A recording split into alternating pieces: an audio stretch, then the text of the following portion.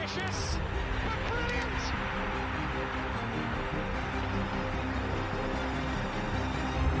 I don't believe it. I swear I do not believe it. And they are back on terms.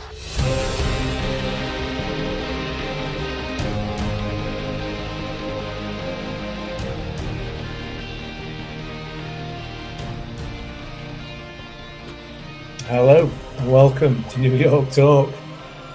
I think I've got a new job by the looks of it. Introducing the podcast now because, we'll just keep people in suspense to find out whether it's working or not. Matthew, would you like to tell us whether or not your voice is working now? It has come back for the most part. Yeah, I can talk. 4 days later, and I can just about talk. What a time to be alive, guys! I tell you what would have been really bad. What would have been really bad is if you had to talk to people on phone for a living. Yeah. Oh wait. Yeah. I don't know. It calls us New York Squeak, your man, New York Talk. It was, and it calls us to delay our talk with Chris Sedgwick as well because I just couldn't get through another hour. So we are going to still do the Chris Sedgwick episode later on. Mick, you do good at that. What? Intro. No, I didn't. Say a job in your future. Listen, I've got my career path well and truly mapped out for me, mate. Have you? Yeah. It involves retirement. Oh, retirement. Yeah.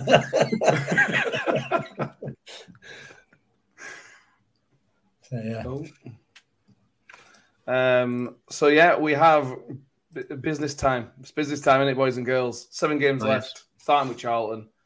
It's getting serious now. It's getting properly serious. So we'll go through all the goodies that's coming up on Saturday. Ref watch, predictions, lineup predictions. And yeah, Danny's with us as well. Should we introduce Danny as well? We just seem to have glossed over the fact that Danny's with us, mate. Hello. You need to introduce everybody, Mick, when you do it. Oh, sorry. Yeah, I was just too giddy to find out whether your voice were working or not. It just. I'm not hurt or anything. It's fine. Yeah, exactly. So it's going to be a tough game. We know. Well, it's one of those games, Mick. It's difficult to know exactly where to start. Let's start with the big news in goal. We mentioned it in the last podcast that it was a bit of a worrying sign that Vickers wasn't on the bench at Wembley. And it turns out that it is really, really, really bad news for Josh Vickers. It looks to be 3 months out, which should hopefully bring him back in time for a good pre-season. In his interview, Mick, Paul Warne said it could have been 9 months, which for a hand injury would have been terrible. What's happened to it? Has it fallen off?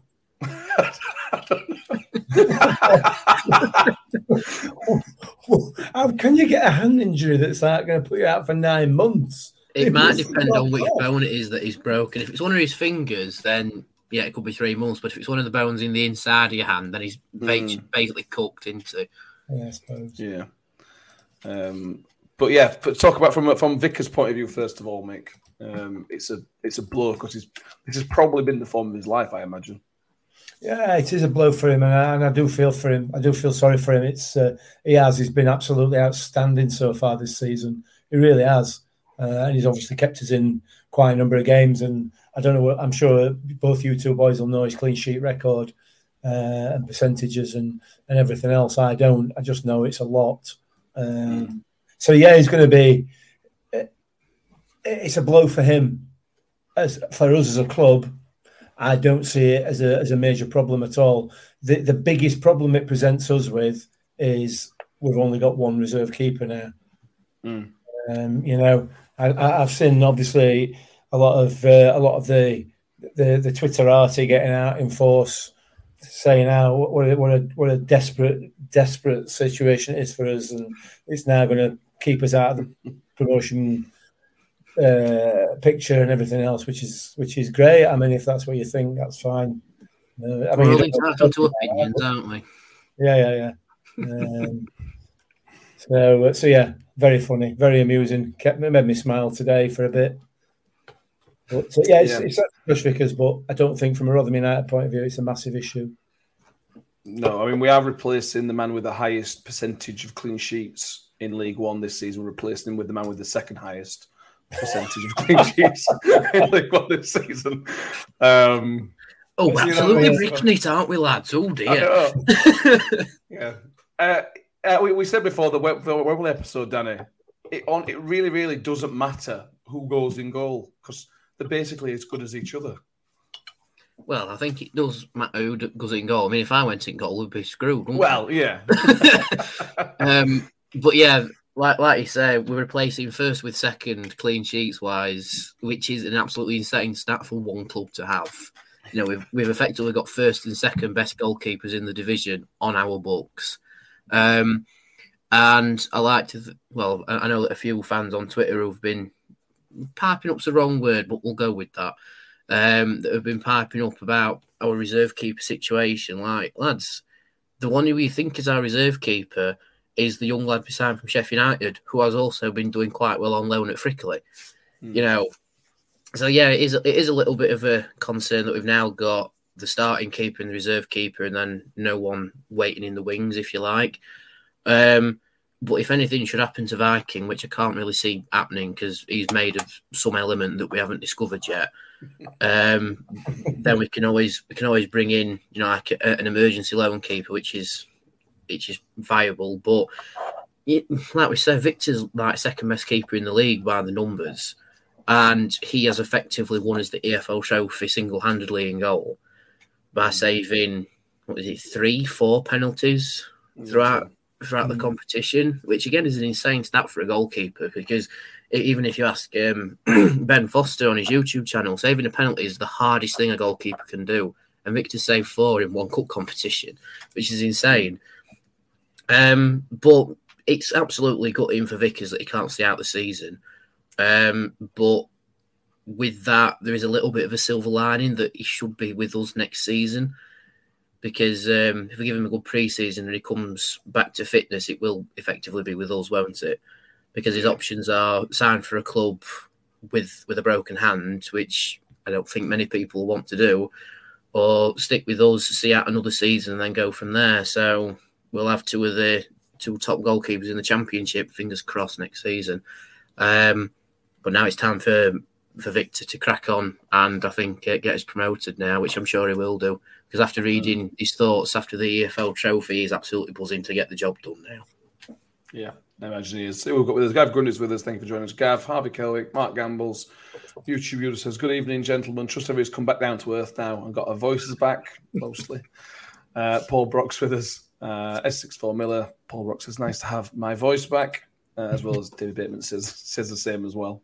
Donald Linder's with us, and Jerry Ann Simpson points out, I think Wigan should be more concerned with their injuries than with ours.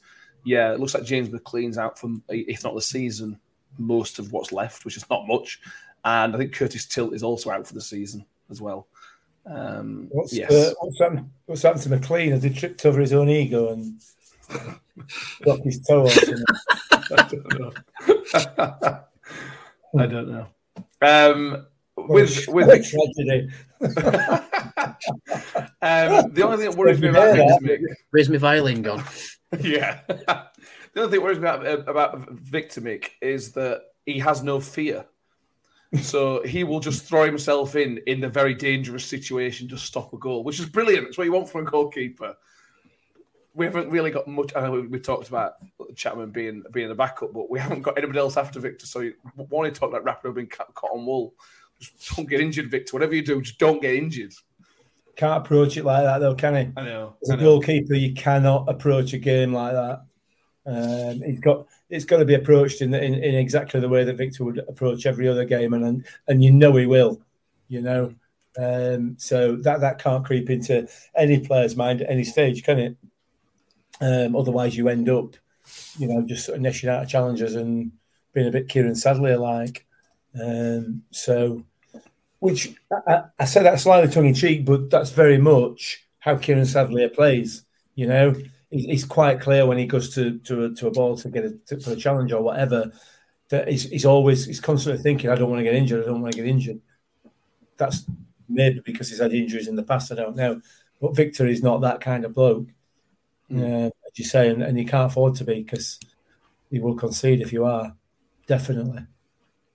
Yeah, Chris Anderson, we're replacing a first-choice keeper with a first-choice keeper. That sums it up pretty well, to be honest with you. And Joe Anderson's back shooter. Goalkeepers need to have no fear. As a mum of two keepers, it's gut-wrenching to watch, but they are less likely to get injured when they commit to their decision 100%.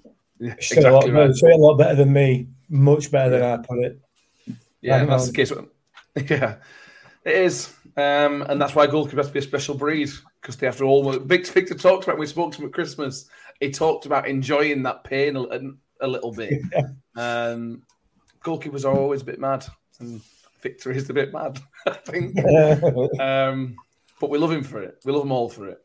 Absolutely. Ian Bradley, the real season is back Saturday. Make lots of noise, fill New York Stadium, regardless of what happens. Don't leave early.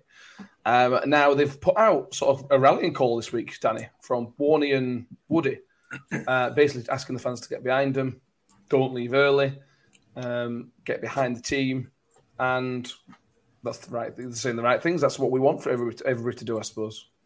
Yeah, exactly. I mean, I don't know. In the run-up to Wembley, he sort of got really nervy at New York because I don't know what it was. Maybe we all had one eye on Wembley, and or it was just getting to crunch time in the season, and we still had the final to look forward to, and it was like, we don't want league form to drop because if we go there, this, that, and other. But I think the games that we have missed, results around us have been fairly kind. I mean, we've been saying since like the 10th game that it's going to be us and Wigan fighting it out at the top. And I've been saying that we need to match Wigan all the way, and MK Dons have snuck in with their 2 games in hand. But now the ball's in our court to get back in the automatics, because one game will swing it now. One game in hand will swing it for us.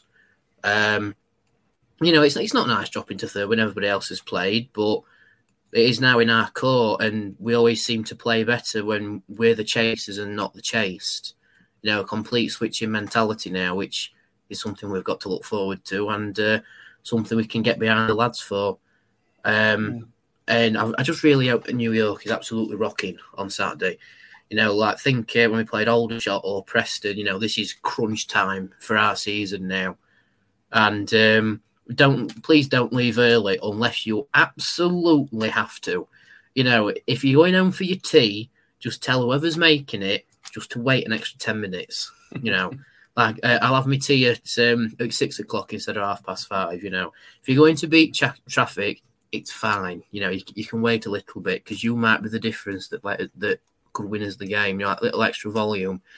And all the players we've spoke to, like we spoke to Alfie and to Trevor, and they all said the fans can make the difference sometimes. If you're playing in a big stadium and the crowd's on their team's back, you start thinking we've got them here, we have to keep going. But on the reverse side of that, if you're under the cosh a little bit and the fans keep encouraging you to keep going, then it gives you that extra 10%. And after the victory at Wembley, we should be giving them an extra 30%. Because we've won a trophy for the first time in however long it is. So we could really, really get behind the lads on Saturday and really get them over the line. And the best thing is Victor will be in my vlogs again. He'll be coming running up and smiling in the vlogs again, and I really hope he waves, because it'll be funny. You make a good point there, Danny. You make a really good point, and that being that, if you get on the team's back, that raises the opposition. If you don't get behind the team, that raises the opposition. You think if you come into New York Stadium on Saturday afternoon as a Charlton player, and the crowd's quiet, the crowd's nervous, that puts you on the front foot straight away as a player. So by being quiet and by not getting behind the team, what you're actually doing, what we are actually doing, is encouraging the opposition. We're giving the opposition that encouragement. We're not just not encouraging ours, we're actually encouraging the opposition. We need to be absolutely behind them, 100%, winning or losing. And I know that's not going to happen. I don't know whether it's a changing generation. I keep going back to this, but it never used to happen when I was a lad. It didn't, you could be losing 2 or 3-0 and the crowd would still be behind the team. There were only 2,000 or 3,000 of us at the most, but we would still be encouraging the team, encouraging getting behind, not like it is now. So we need to listen to what the manager, listen to what the captain's saying. Let's get behind that team, encourage the Millers and not the opposition.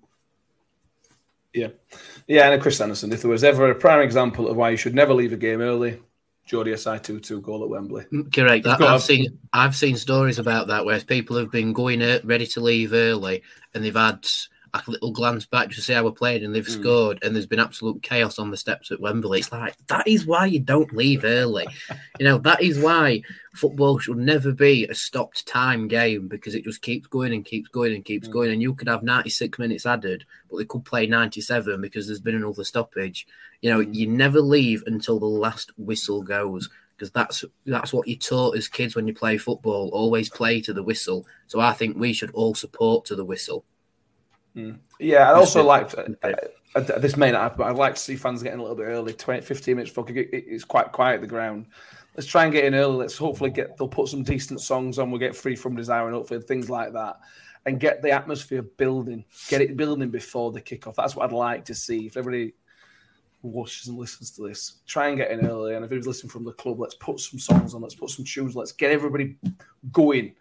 Because they need it. Well, they don't need it. They could probably do it without us, but us being loud will help. And like Mick said, if we're not loud, it could push the opposition. Just to bounce off that, Matt, Warney and Hammy have said that they have chosen some good songs for the warm-up. So hopefully they are the bounce-raising songs, because from the scenes at Wembley when Free From Desire was on, if we can be like that every week, good grief. They'd have to do a structural assessment at New York, wouldn't they?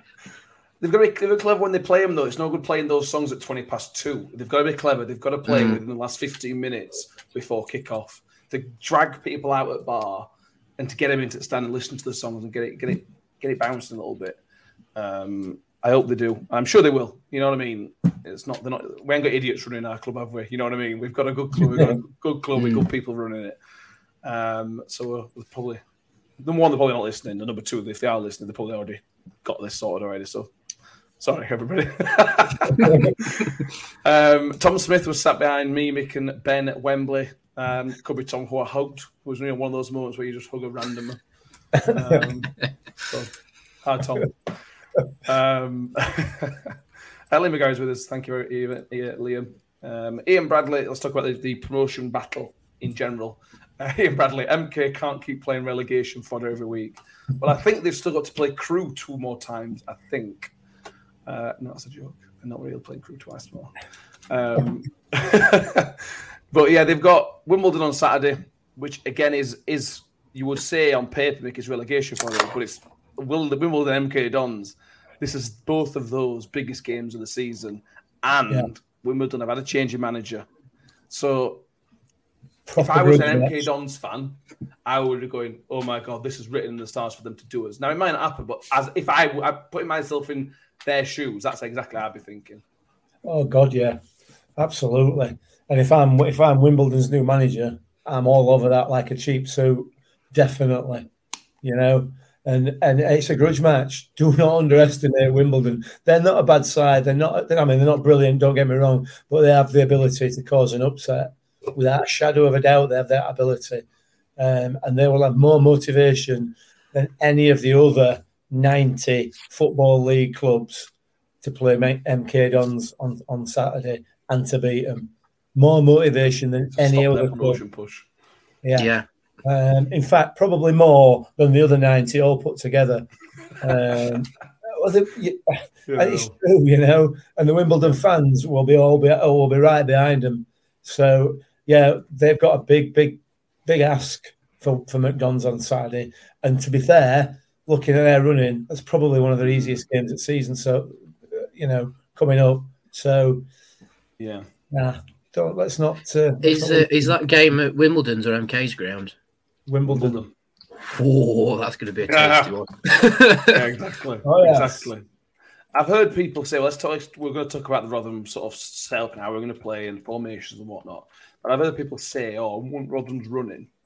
Let's put some context to this. Our running is Charlton, Pompey away, Ipswich at home, Burton away, Oxford at home, Sunderland away, and Gillingham at home.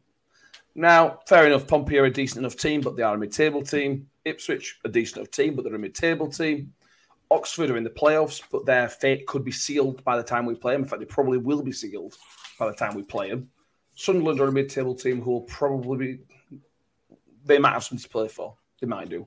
And Gillingham last game of the season, who the run that they've been on, their fate will probably be sealed.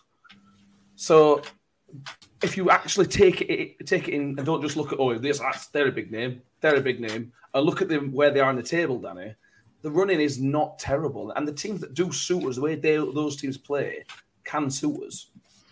I mean, if you compare it to us and Wigan's running, their running sort of fluctuate. Like they play teams lower end and then top end. It's like Wigan are playing. Can't think of their fixtures, but I know they've got. I'll bring you now. They've got Lincoln away on Saturday, not easy. Burton away, which we've got soon. Cambridge at home, Ipswich away, Plymouth at home, Portsmouth away, and finish at Shrewsbury away. So, like I say, it's a bit staggered up and down. So their running could have anything that could happen. And Ian's just put MK's running. That's fantastic. And I was thinking one of them's got Sheff Wednesday to play, which will be an hard game because they'll want to finish well. And it's MK. Yeah. So that and Argyle as well. So, like I say, it's a bit. For me, their running is horrible. They've got Wimbledon on Saturday, which is a massive derby game. They've got Wednesday on Easter Saturday, where Wednesday are going to take loads, and Wednesday are fighting for getting playoffs. Oxford, who when MK Dons playing, will be fighting to get in the playoffs. They've then got MK Dons the week before. Morecambe, who are fighting for their lives and probably will be fighting for their lives.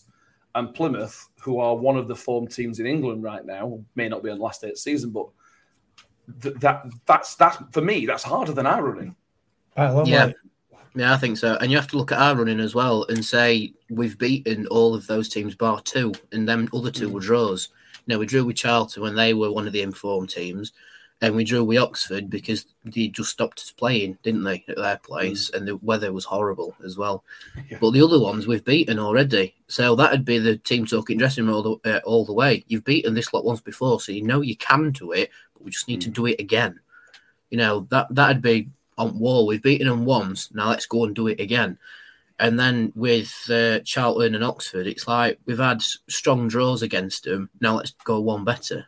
But I'm saying all this, I bet you Warner's already run through it with everybody, because all the players have said he's the motivator. He's the one who gets you geared up for a game. But with us, we can't be looking at the games that are coming up, just to put in a bit of hindsight, hypocritical stuff to it. We can't be looking at the games that are 2 or 3 away. We need to focus on Charlton on Saturday. Get Charlton over the line, right? Portsmouth, get them over the line, etc., etc. And I've spoken to a few people, and they've said all of those 7 games, you can see us winning them. We probably won't win all 7, but it's still a strong argument of, well, why can't we? I know I'm saying this after we've had a bit of a stinking run, but if you look at how Liverpool did after they won the EFL Cup, they've gone on a big run and are now threatening top of the league. Maybe it's our turn now.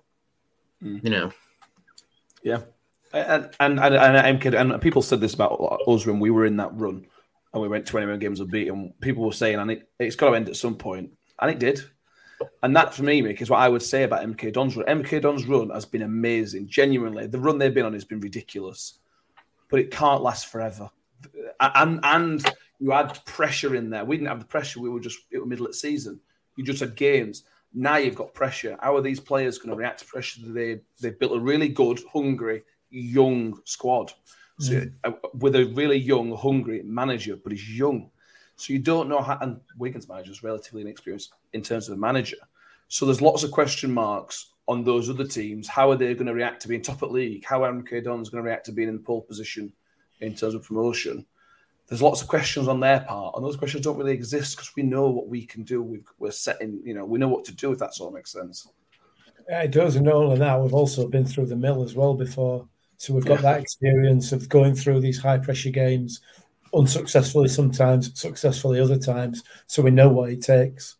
All we need to do is get back to playing the way we were playing, and we started that process last Sunday. towards the back end of that game and into extra time. They need to believe in themselves again. I think they fell out a little bit. That belief fell out of their psyche as players for a while. Maybe even as coaching staff as well. I don't know. Things fell flat, but last Sunday will be a catalyst for us, I think, and push us on. It'll push us on. We're good enough. We're good enough to take these next 7 games by the scruff of the neck and win them all. No question about that. We are good enough. We all know that. So, yeah. Danny, Steve Grundy. Danny, you're comparing Rotherham with Liverpool. I've had far too many conversations with my mate Carly, and she's a Liverpool fan, and she does football training with us in our charity match preparation. And yeah, I will compare Rotherham with Liverpool, because I remember having the conversation with her after Liverpool won the EFL Cup, saying Rotherham will be the next team to win a trophy at Wembley, and this was before we played Hartlepool. And I don't know, we could be League One Liverpool. I've said that, it's going to come back and bite me now, but anyway. It might do, yeah. Yeah. Let's see how it goes. We've got a month. We've got how many weeks left have we got at season now? We've got 1, 2, 3 and a bit weeks. And then we'll know if we might be in the playoffs. We might not be in the playoffs.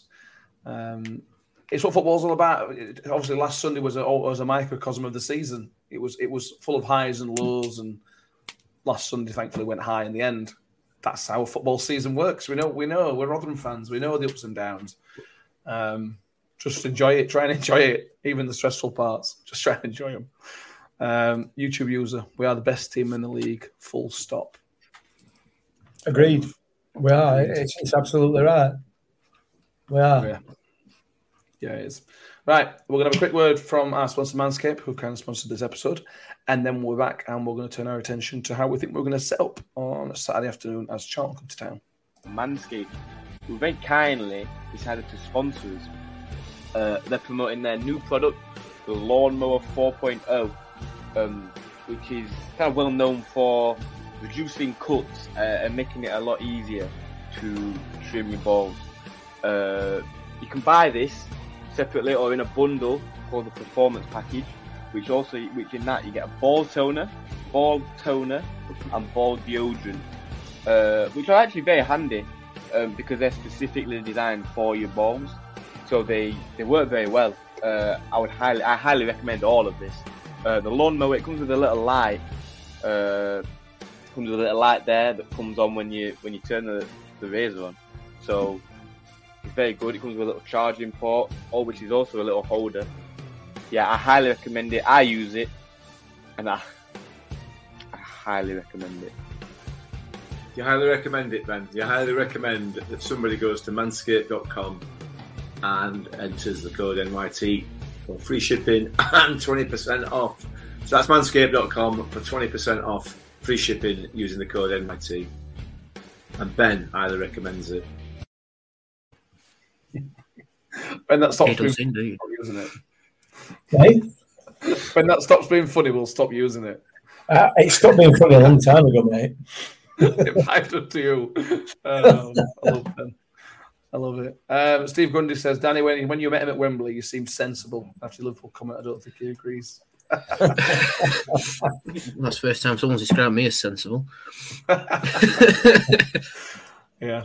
Let us move on. So, Saturday afternoon, we mentioned Charlton Athletic, tough game. Make sure you get in early, get behind the team. How are we going to set up, Mick? And that is now becoming another question because it's been 3-5-2 since day one of the season, and it's been working. The team stopped working, for me, whatever, stopped working for a little while. And then on the hour mark last Saturday, we went to 4-4-2, and there was an instant improvement in the way we played, in individual performances. Now, I'm going to put it out there straight away. I love 3-5-2. I think it's brilliant. But let's have devil advocate. I'm going to play the role of the 4-4-2 fan. Mick, tell me why we should stay 3-5-2. Why would you change it? Why would you change it? So you're good at. I mean, you're taking your evidence based on one game after 60 minutes against the League Two side playing on biggest pitch in country in a cup final, who were dead on the feet at that point anyway because we'd run them ragged. Are we saying that then that is the formula for going forward against every team? It can't possibly be, can it? I mean, that could be. You look at it in that perspective. If you put it into that perspective, it's a mad suggestion. Because we've played 39 games, league games, we've managed to trawl 80 points from those 39 league games, playing a different formation. The first time we play that formation is in the circumstances I've just outlined to you there, against a really tiring team from a league below us. And yeah, it worked. Wow, who knew? Who'd have thought? You know what I mean? It depends. Look, ultimately, it depends the way Charlton play.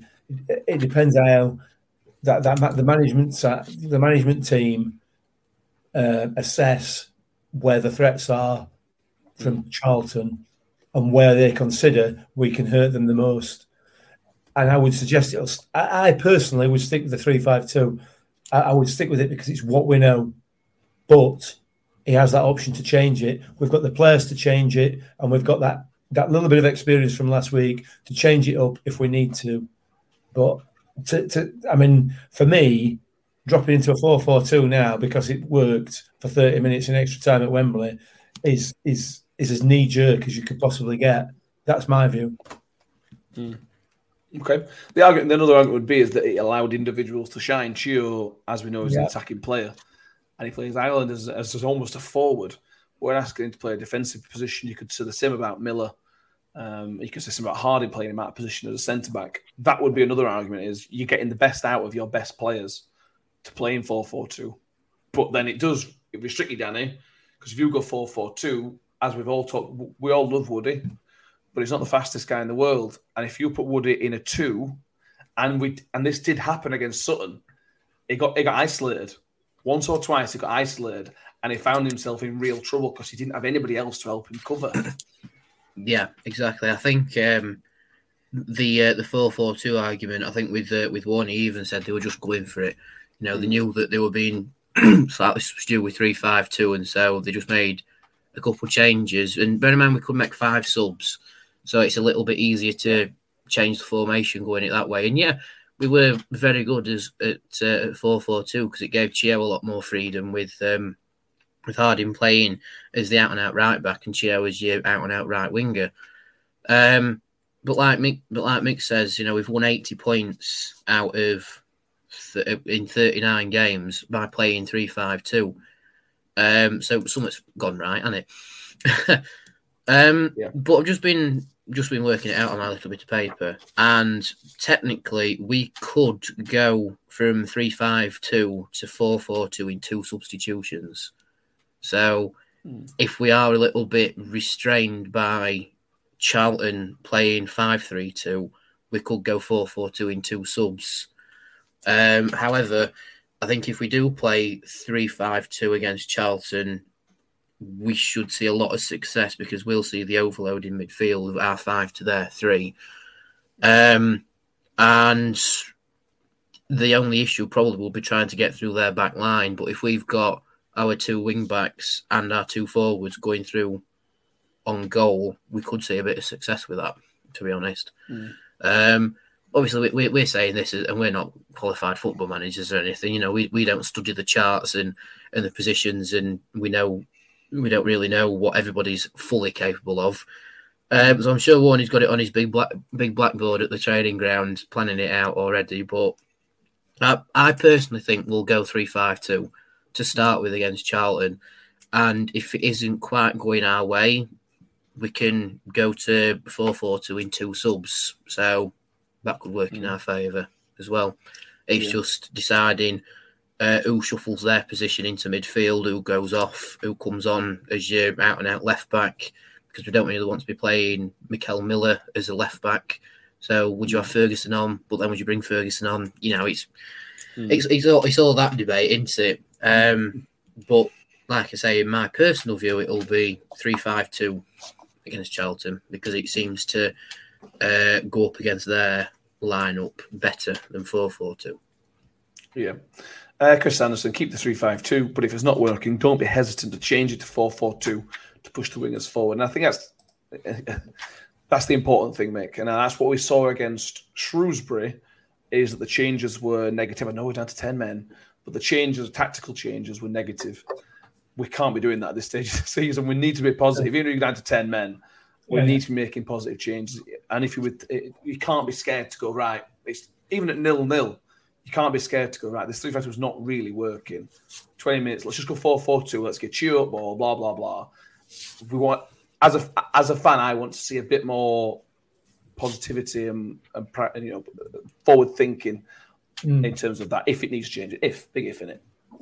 Yeah, I can't argue with that. It is an option, but I don't particularly want to hang my hat on it at all. We've done perfectly well without it up to now. Yeah, I know that performances have dropped off. I don't think that's anything to do with the formation that we play. I genuinely don't. It may be a little bit that teams have found us out, not necessarily about formation, but the way that we press, where we press, how we press, what areas of the pitch we press, and what we're asking them, what we're trying to force the opposition to do, where we're trying to force them to play the ball, rather than the positions that we're actually playing in. So when you look back, we sort of signposted people to an article that was on social media about halfway through the season about the tactics and the methods that Rotherham United use in the press, how they close players down and what they try to do. Nothing to do with formation. We could still continue to use those methods in a 4-4-2 formation or any other. It was to do with what we're trying to get the opposition to do. And obviously, teams have worked that out and trying to combat that. So I don't think it's a formation issue necessarily. But it's something that still needs changing up. We're trying to do something that's not working, or we have been. But all that's mint imperial now, isn't it?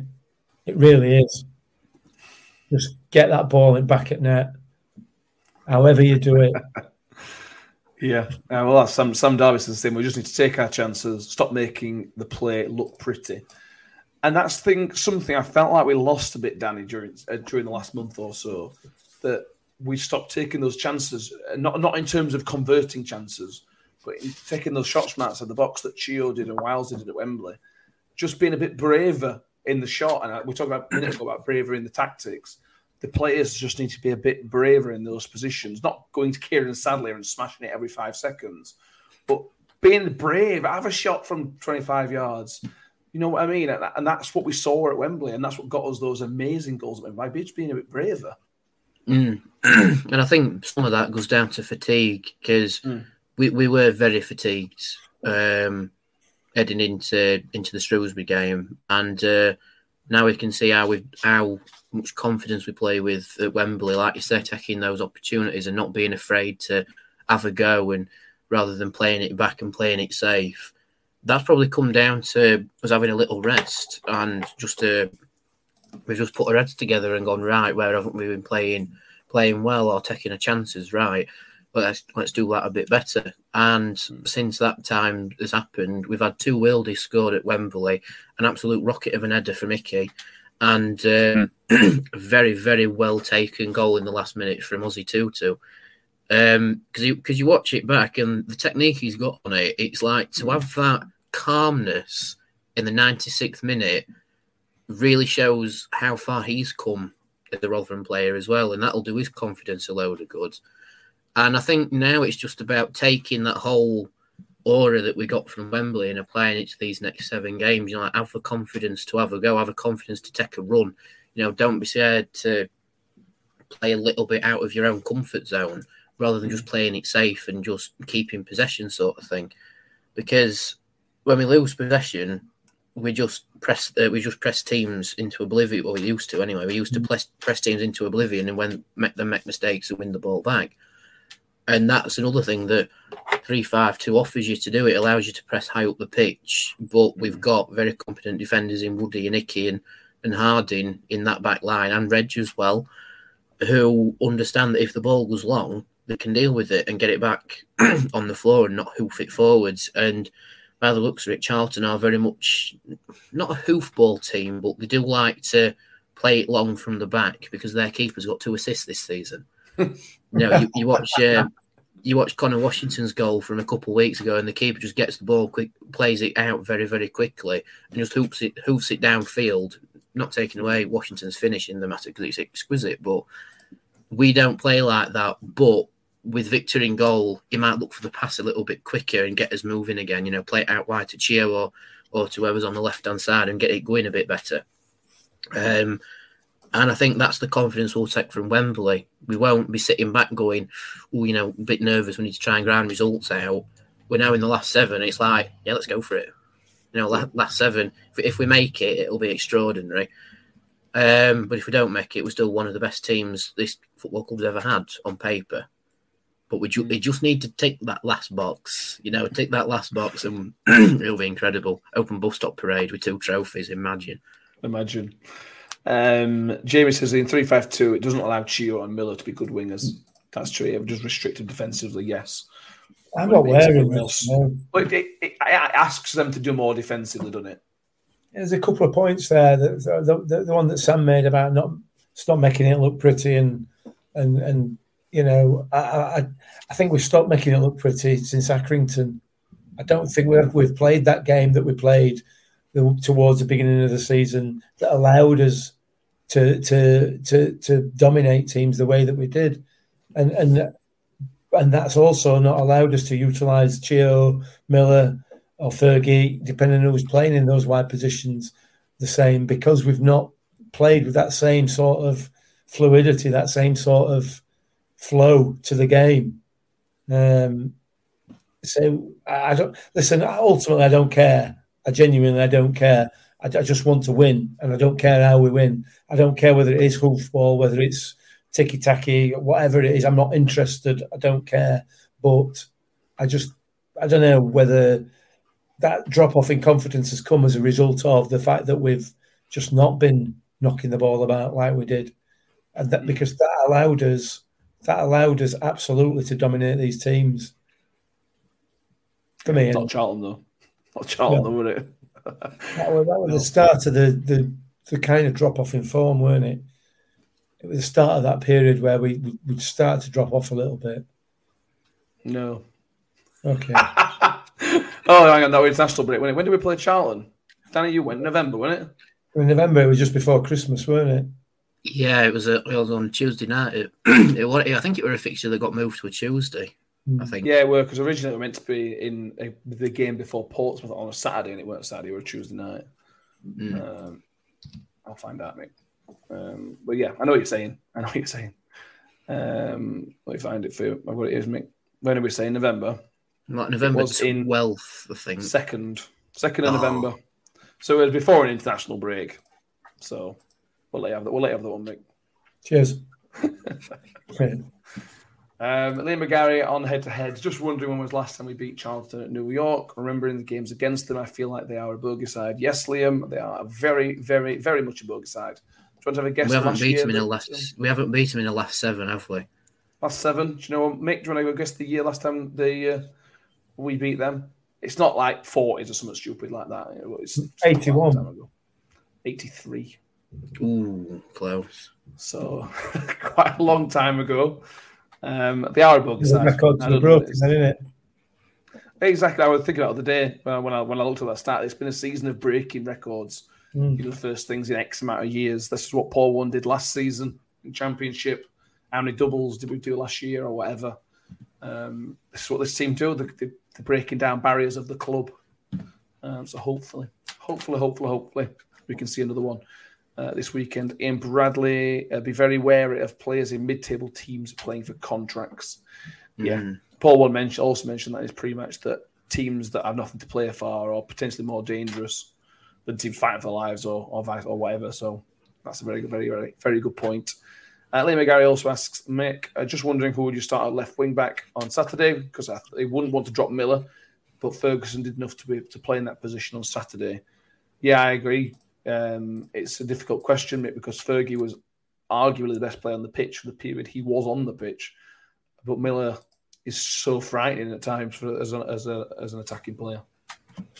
Yeah, I'd stick with Mikel Miller, to be honest with you. I feel he's more dangerous going forward, and I think he has got more frailties at the back, but we're strong enough at the back there to cover for him. I think cover for those sort of failings, if that's the right word.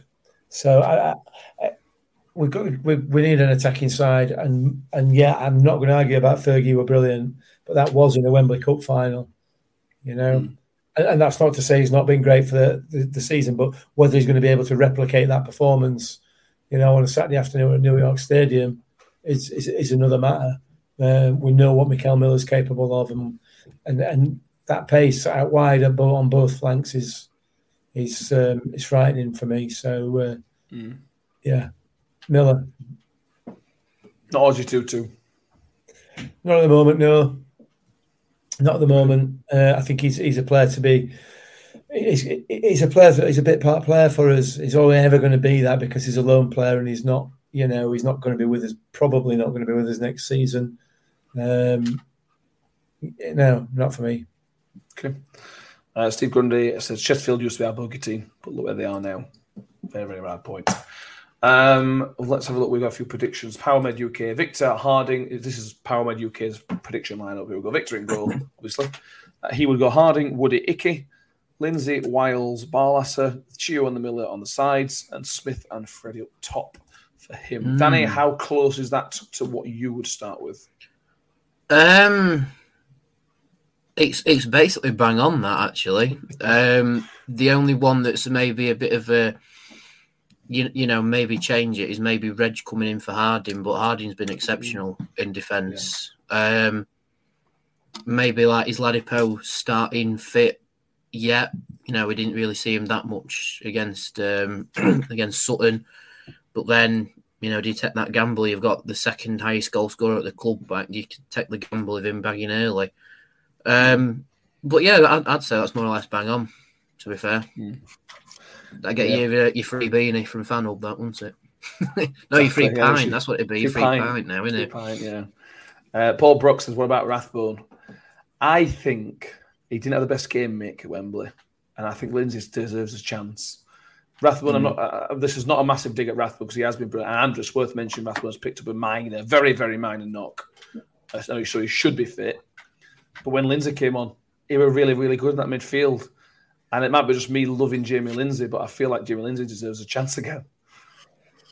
Yeah, I think you're probably right. I don't think it was an issue with when he came on. I thought he did well when he came on. I was just looking at my FanHub prediction that I've got down for Saturday, and I've gone Victor, Wes, Woody and Icky at the back, Chio and Mikel Miller on the left and right.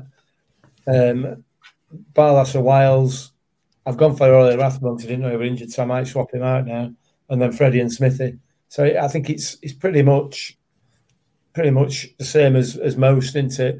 You know, we're going to get the odd one or two variations, but we all know what our strongest, most attacking side is. So it may be. I think, as Liam's put in there, that in the comments that Woody might not be fit, he might not be ready. Who knows? But again, Hardy, Nicky, and Reg at the back. Hardly a big deal, is it? You know what I mean? No, that's very true. Very, very true. Yeah, I think if fitness permits, I think most people's would have Woody and Icky. Lee McGarry, as I mentioned, like you mentioned, hasn't put Woody in. But you got to think. Got to think about games ahead as well. We've got a massive long trip down to Pompey in a couple of days' time, so that's got to be part of their thinking. Was somebody going to speak then? Sorry. No. I'm just saying, with Liam McGarry's lineup, that would actually be my lineup for Portsmouth, permitting. But I think because Woody's just captained the side at Wembley to a victory, for me, I'd put him in for the Charlton game because he's had nearly the week's rest and he'll be on cloud 9 as well. So that'd be mine, be put in. But I agree with Lindsay in for Rathbone because, like he says, he won't really. I don't know. I don't know how you word it because he's a fantastic footballer, but at Wembley, I don't know if it was the occasion that got to him a little bit, or if he's another one that just needs a rest. And I think that might be the case against Charlton because he has picked up that minor knock, and we are in the position where we don't need to risk him. So yeah, I think Lindsay will come in, and I'm sure we'll touch on this towards the end. But I've got a bit of extra news in regards to Lindsay that people might like to hear. So hopefully he does get his chance on Saturday.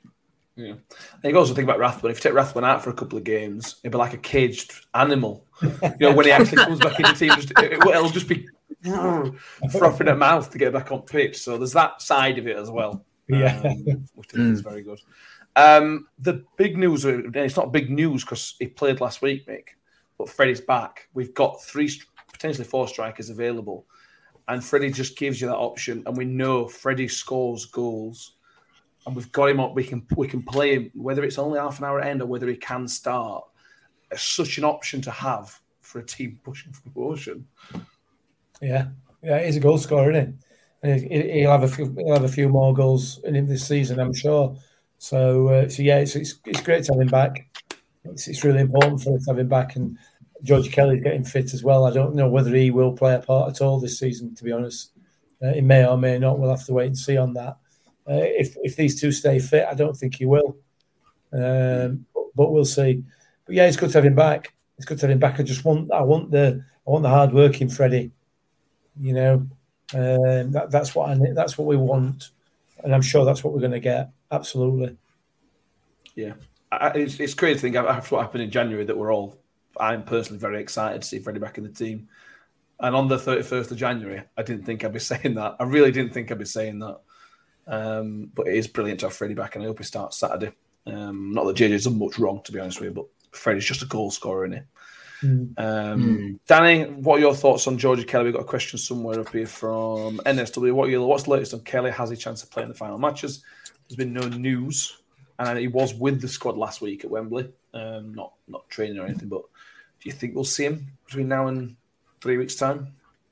I think if the situation suits, yeah. As Warner said in his advertiser piece today, that he were absolutely gutted that he had to tell the 4 players who didn't make the squad that they didn't make the squad, and one of them was Kelly, because I imagine he's another one that's chomping at the bit to get back and into football now, rather than just in training. He wants to be on the football pitch playing. And with we've got another hellish April, yay!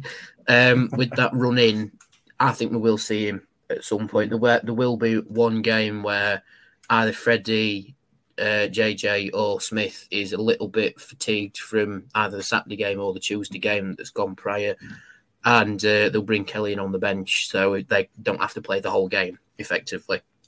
So I can see that being utilised. We might see a Freddie Kelly up front at some point, if Smith's a little bit fatigued, or maybe even a Smith Kelly front two, which would be quite frightening. Bear in mind, they're both very strong headers of the ball and both like to go up for headers, but also very tricky with the feet. That would be interesting. But yeah, I think it has just all come down to not match fitness, but Miller's fitness with Kelly. Because like when we spoke to Trevor Berry, the Irish Premier, is a partially part-time league. They've only got like 3 or 4 fully professional teams. And so to come into a league where everybody's professional, both intensity-wise and potentially training regime-wise, it's a big step up. But I think we will see him at some point. I'm going to make a prediction, probably the Burton game. I think we might see him. Yeah, that's a good shout. It's not that long away. It's only a week on Tuesday, isn't it, coming? No. He's proper busy this last month, isn't it? Oof. Yeah. Well, we say Easter is a very important time in the football season. I go back to the Easter weekend, not last season, championship season before, when we lost to Swansea, lost to Birmingham. That killed us. And there's still 4 games left or whatever it were. The Easter weekend is such a crucial weekend in the footballing calendar. And that's only next week. So if you come out Easter weekend with 6 points, then you're probably going to be sitting pretty. If you come out with 2 points, other teams probably picked up at least 4, or somebody's picked up some points somewhere.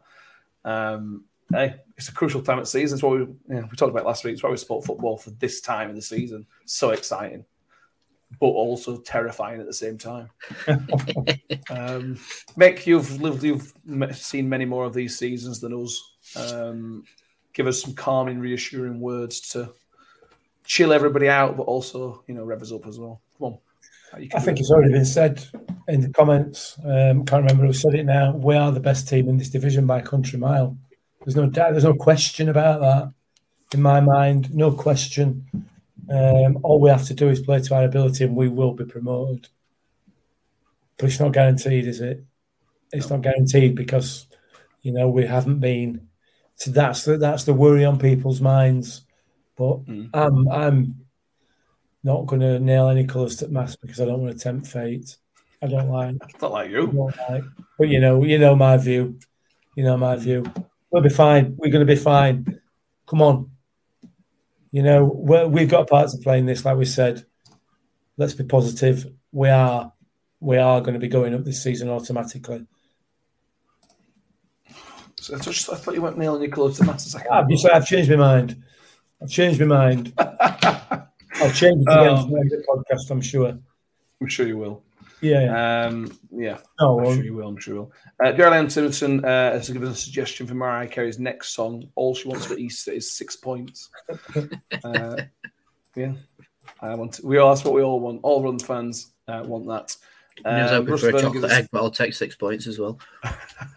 Russ Vernon, last time the Millers and Charlton played with you 1-1, as we said last early on the season.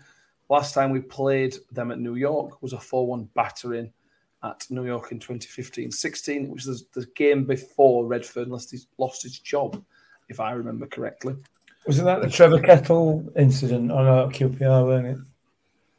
No, that was Charlton. Or at Charlton. Where I might be wrong then. I can't remember it. Did his knee, didn't that it? were Jimmy Proctor. Jimmy Proctor. Yeah. Ref watcher is Ross Joyce for Saturday. He has refed us this season already. And if we fill for a few seconds, I will be able to tell you who he refed us against. Gillingham. 5-1, home to Gillingham. Gave us 2 penalties, sent a man off for Gillingham.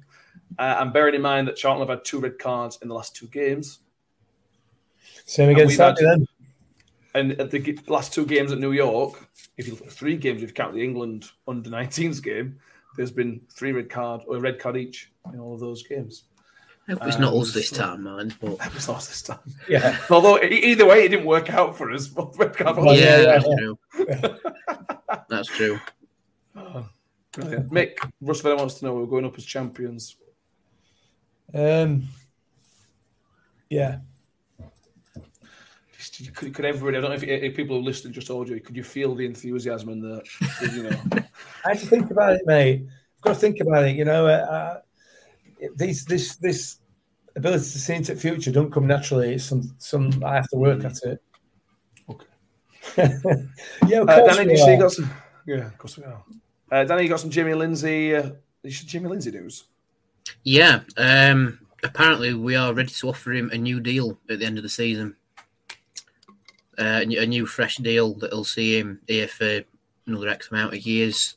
We do have a 12-month option on him already. So if he doesn't want to sign a new deal with us, someone will have to come in and pay for him. As we know, Portsmouth are quite eager to sign him. But, if we do get to the Championship, the lure of Championship football might tempt him again. But speaking of contracts, we're going to make a decision on Angus in the summer. And see if he can get back to that Championship Angus that we fell in love with last season. But also, Tony Stewart's ready to offer something out of the ordinary to keep Smith at the club. I have no idea what he means by that because he's keeping his cards very close to his chest. One of his giant cigars.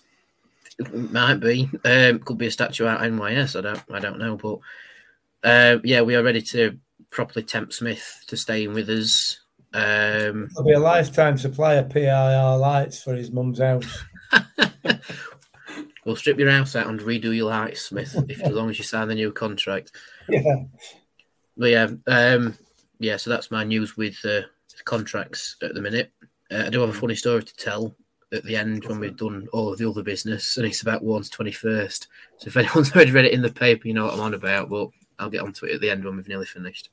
Okay. Is there anything else you want to cover before I tell everybody some stuff? Oh, no, score predictions. Shall we do some score predictions? Let me get my paper. 43 is this time. Mick, you said we're going to win league, so I assume it's going to be like a 4-0 win on Saturday. Yeah, I'll go with that, yeah. Don't know, think about it, won't it? Why not? Don't even think about it. I will go with a very nearly 1-0. Very nearly. Danny?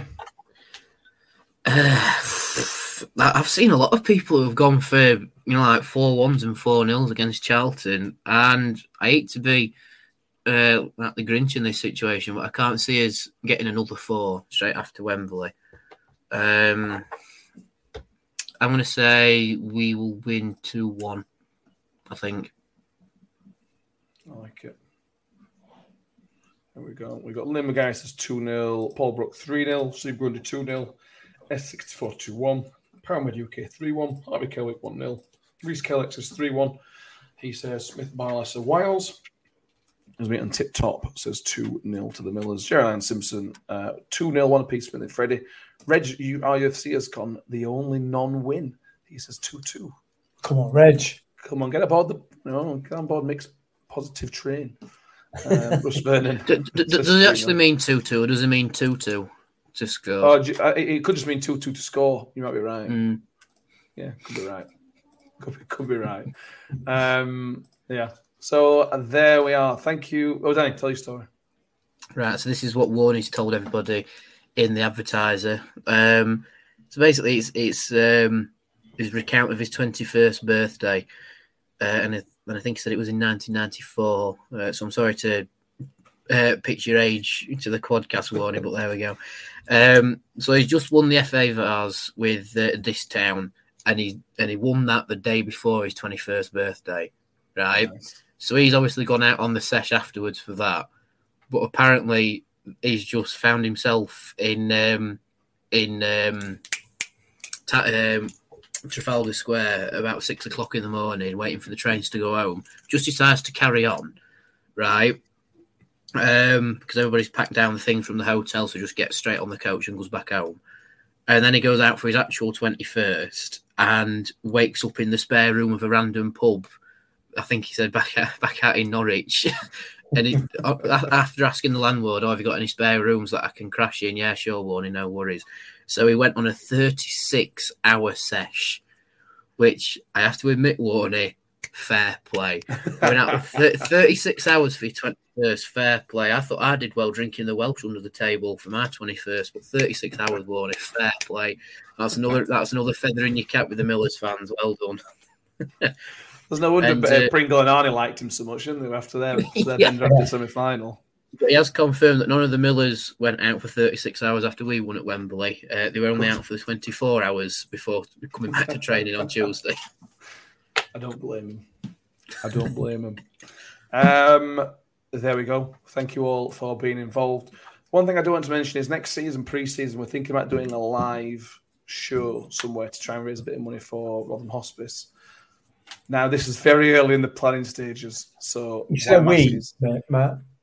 I mean, as with everything on this podcast, it's either me or Danny. So, yeah, this one's me. I haven't even mentioned this to Danny yet, to be honest with you. But this is something we're thinking about. We're trying to raise a few quid if we can, and we'll do a live, our pre-season predictions.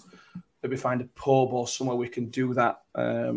Sell some tickets and raise a few quid for Rotherham Hospice. It's just something we're thinking about doing. So, first of all, let us know if you would be interested in coming, because we don't want to do it and then 3 people turn up and one of them's my wife. That won't be very good for anybody. Let us know if you're. Yeah, that's true. Yeah. Danny's mum. That's our 3. There you go. Let us know if you're interested. If you'll be interested in coming to it, and then any ideas what you want to see, what you might not want to see, that type of thing. To follow us on Twitter, RUFC_pod, Facebook, New York Talk, emails, RUFCpod@gmail.com. Make sure you subscribe on YouTube and Spotify and iTunes. That'd be amazing. Please do leave a 5-star rating on iTunes if you possibly can. We're creeping around the 100 mark every week when our episodes go out, the charts, the top 100 sports podcasts in the iTunes charts. So if you can give us some more ratings and boost it all up, tell your friends. And as we said at the start of the show, get down to New York on Saturday. If you're umming and ahhing whether you think you might go, might not, get down there. Get in early, make some noise. I don't know if they'll be bringing a trophy out or something like that, but hopefully they'll parade it around a little bit. The tunes will be banging. Just get behind the boys, because 3 more home games left and 7 games. Only 3 games left this season. Get behind them, because we can bring it home. We can bring the thing home. Mick, pleasure. Thank you very much. Danny, pleasure as always, mate. Yep, always a pleasure. I'll have a speak to you in the green room about maybe combining that charity thing with the Kimmy Park charity football game we're doing. I'm with you. We'll have a chat about that. I'm sure Mick will bugger off for that. We'll go on. There's a pub nearby, mate. Anyway. It'll be fine. All right, we'll see you next time, boys and girls. Thank you very much. Cheers. Bye. Bye.